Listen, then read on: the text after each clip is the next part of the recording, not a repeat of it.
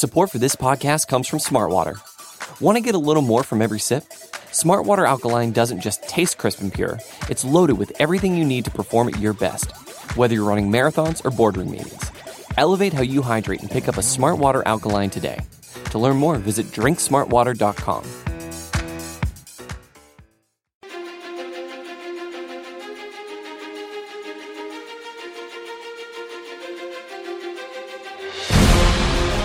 And we're back here with another Arrowhead Pride interview series. Very pleased to be joined by the co-host of One Bills Live, the Bills by the Numbers podcast. He's the Bills Insider, Bills TV Network pregame and co-host, Bills Radio Network analyst, Chris Brown. Chris, does anyone in Buffalo have as many Bills titles as you do?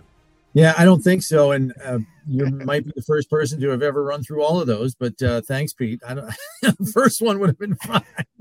You deserve proper credit for everything. I know what goes into this. So you're doing a lot in Buffalo. I do some similar things in Kansas City. So really, actually, good to have you here on the Arrowhead Pride Podcast Network. And man, we have been waiting for this game for a long time. I think NFL fans in general have been waiting for this game since the last playoff game, which a lot of people called the best game they ever saw.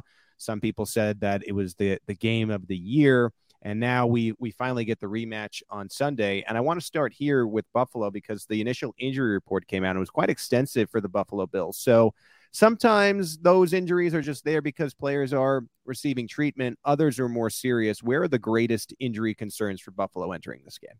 I think people are wondering what's going to happen with Jordan Phillips. He came back from a hamstring injury that cost him 2 games last week, and then he pulled up in that game and exited, and the game was already lopsided by that point in time with Pittsburgh. So he just sat the rest of the game. And hamstrings can be tricky if you try to come back from them too early. Yeah. But he's practiced on a limited basis each of the last 2 days. So it's kind of making us think, well, was it just a twinge and was it not a full pull of the hamstring again? And he's a pretty important guy on that defensive interior. So we're just going to have to kind of see how that plays out towards the end of the week here. And then Jordan Poyer missed last week's game with a rib injury. He's pretty critical on the back end, leading the league in interceptions, and he's missed 2 games. He's played in 3, and he's got 4 picks. So pretty crazy the start that he's off to this year when he's in the lineup. He's practiced this week, but he's been wearing a red non-contact jersey, with a rib injury. I guess that makes sense. So we'll have to see where that goes. And then Tremaine Edmonds missed last week with a hamstring strain. So how serious is the strain? We don't know. Was it grade 1, grade 2, grade 3? He's back practicing after missing last week's game. So if he's back so if you get Poyer, Edmonds, Phillips all back in the lineup again this week, I mean, that's right down the middle of the defense there. That would be pretty good. But I know the injury list looks long to you, Pete. It's not as long as it was 2 weeks ago. They played without like 9 starters against Miami in 95-degree heat, and then they were dropping like flies through the course of the game. I mean, they had practice squad guys at starting roles by the end of that game. It was insane. So where they are now compared to where they were is actually better, if you can believe it. The name that stands out from afar on that list that you provided is Poyer. From afar, he just seems like such a gamer, and I got to imagine being around this team, being around him in particular, he does not want to miss Bills Chiefs at Arrowhead Stadium. Yeah, I mean, he wants to play. I think a lot of times this medical staff and athletic training staff has to protect the players from themselves very often. Yeah. And, I don't know. We'll have to see where it goes. I know he wants to play in the game, especially how the one ended last year. He's been around long enough for all of those Chiefs playoff exits. So yeah, I would assume he desperately wants to play in this one. But again, they usually do not let players talk them into putting them on the field. They do what's best for the player, no matter how grumpy they are about not suiting up. Right. And that, of course, is the right thing to do. So you talked about the playoff exit. We don't have to get into that game. It's over with now, and I think it is eyes ahead, even for people in Kansas City with this Chiefs-Bills game coming up on Sunday. But I do want to ask you, when you look at that team that lost in the playoffs to the Chiefs, and you look at this year's team, what to you stands out as the biggest difference? I would say that Buffalo's defensive line is dramatically better than it was last year. And it's not just Von Miller. The Bills went out in free agency and they said goodbye to Star Lotulelei. They let Harrison Phillips walk. They let Vernon Butler walk. And they upgraded in every way possible. And everybody was all jacked up about Von Miller, and I understand why. He's a first ballot Hall of Famer. He's an alpha male as a pass rusher on your defense. But what got me more excited about this defense than that was the signing of getting Jordan Phillips back, who the last time he was in a Bills uniform had 9.5 sacks, and is a Kansas guy, by the way. Then you had Tim Settle, who was underutilized in Washington because they chose to play their first-round draft choices, even though in limited time, Settle was pretty dang productive for them as a rotational defensive player. And then Daquan Jones, who has been a revelation for their run defense. These three guys are bigger, stronger, and more athletic than anybody they had on their defensive interior, with the exception of Ed Oliver, who also is still part of the mix here.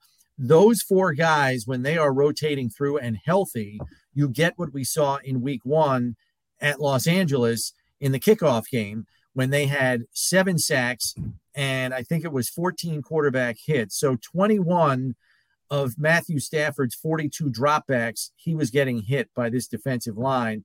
And it's those four guys on the interior and the young pass rushers on the outside with Miller.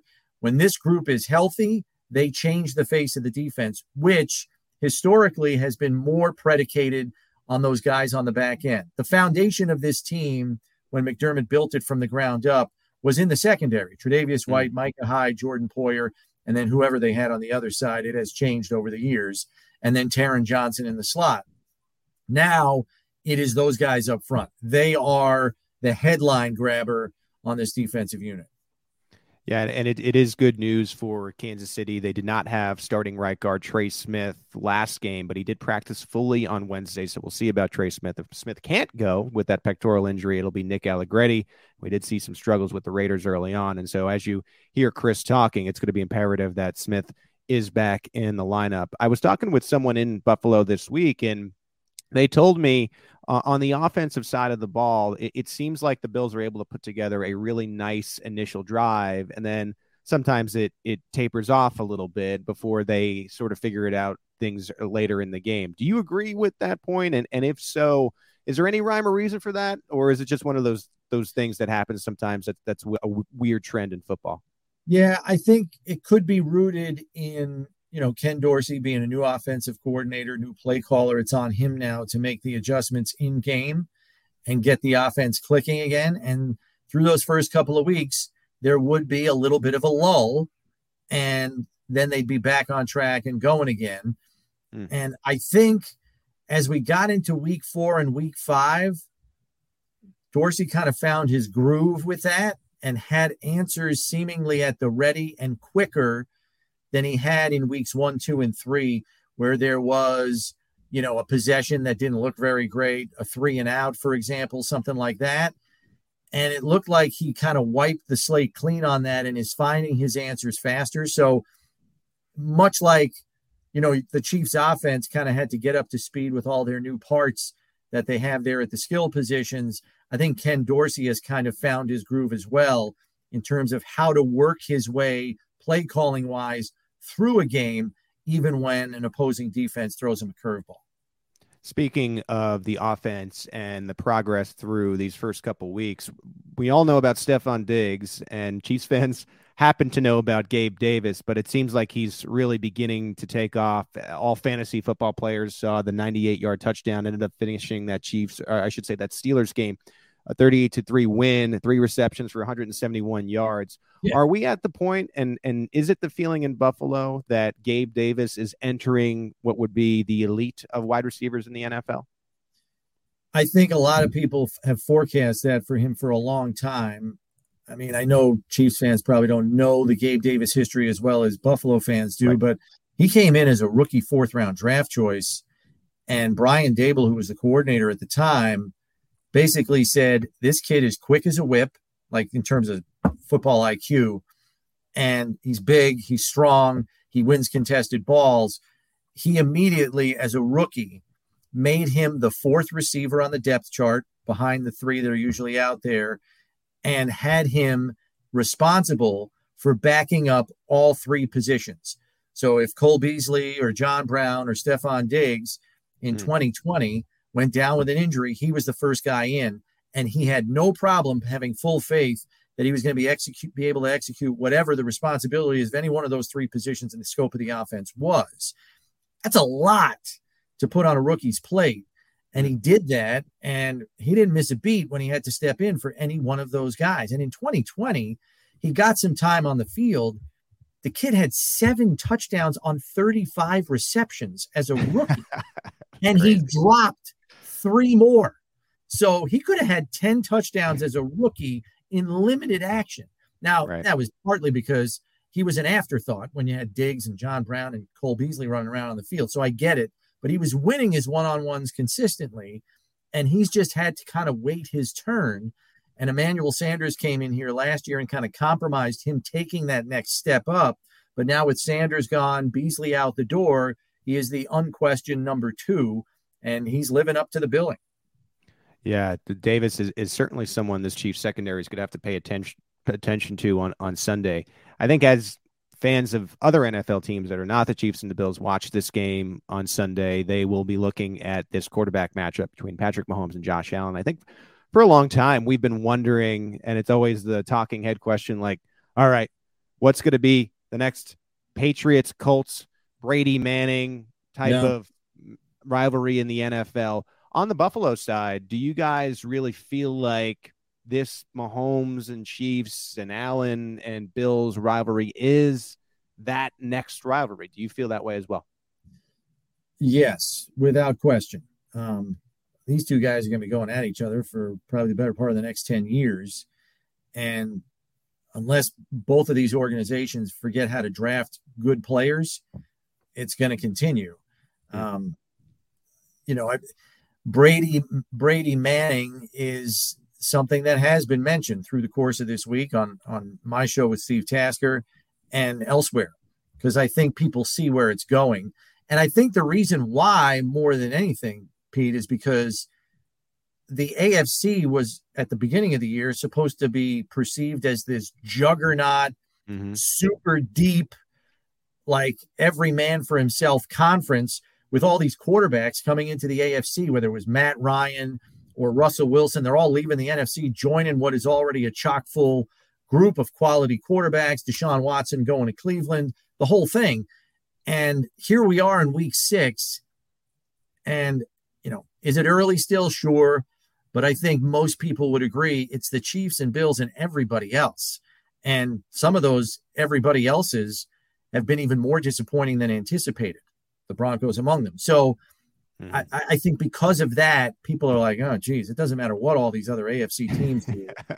Mahomes and Allen are the class of the conference, and it's going to be this way for a while until some other young buck steps up and says, hey, I'm part of the conversation too. And maybe it is Deshaun Watson, as a reclamation project when he comes back, if Cleveland can tread water until week 12. But for now, it's Mahomes, Allen, and everybody else. I think you're right. The amount of disappointing teams in the AFC, just as far as hype with Broncos and Chargers and the Colts and even the Bengals, who were just in the Super Bowl. We weren't sure if it was a coming out party for the Bengals or this one-hit wonder, and it seems like it's more one-hit wonder right now. The Ravens are interesting. We'll see if they can. I think they'll be around at the end of the year. They'll make some noise. All right, let's put you on the spot a little bit here. What do you see in this game? What is your game prediction as the Bills? I believe I don't think it's changed. They're entering as 2.5-point favorites heading into Arrowhead Stadium. How do you feel this game goes? Yeah, I think the real difference here is Buffalo's defense. It's a top flight defense, has been for the last 3 years. And as I said earlier, their defensive front it's so much better than it's been the last couple of years that it's winning them football games. Like, as you referenced earlier, when the offense kind of stubs its toe a little bit or has a lull in years past, sometimes that would put them behind on the scoreboard when they're going against an elite quarterback like a Mahomes or somebody like that.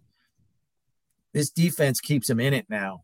They just lock it down and stop people. And I was telling my broadcast partner, Steve Tasker, I said, really, all the Bills defense has to do in this game is get 3 punts, maybe 4 out of that Chiefs offense, and they can win the football game. Like, I don't even know if they have to turn it over. If they can just get punts via or turnovers via the punt and force it, which I know is a tall task. I mean, the Chiefs don't punt more than 2-3 times a game anyway, if that.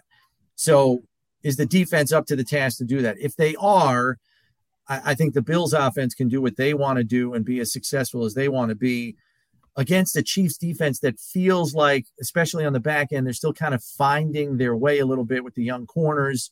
You know, you don't have Sorensen or Matthew anymore. Right. And I think they're still trying to figure out those roles. I mean, I know Thornhill's been there and he's played for them too, but I just feel like all the ducks may not be in a row and operating at peak efficiency for the Chiefs yet defensively. For the Bills, they are. So to me, that's the difference here. So I think the Bills can squeak this one out by 3 or 4 points. All right. Well, that is the score prediction for what they're calling the game of the year. Bills and Chiefs coming at you. Let's hope Sunday. It's not disappointing, right? No, I know. It's not going to be anything like Commanders Bears on Thursday. Hopefully it lives up to the billing here. But he is the co-host of One Bills Live, Bills Insider, Chris Brown. Chris, thank you for providing some insight here as we enter this very exciting weekend in Kansas City. Good to be with you, Pete. Again, it's Chiefs and Bills, 3:25 p.m. on Sunday. Keep it locked in at arrowheadpride.com, the Arrowhead Pride Podcast Network, for all your Chiefs news as we enter this game. My name is Pete Sweeney. Thank you for once again joining us on the Arrowhead Pride interview series.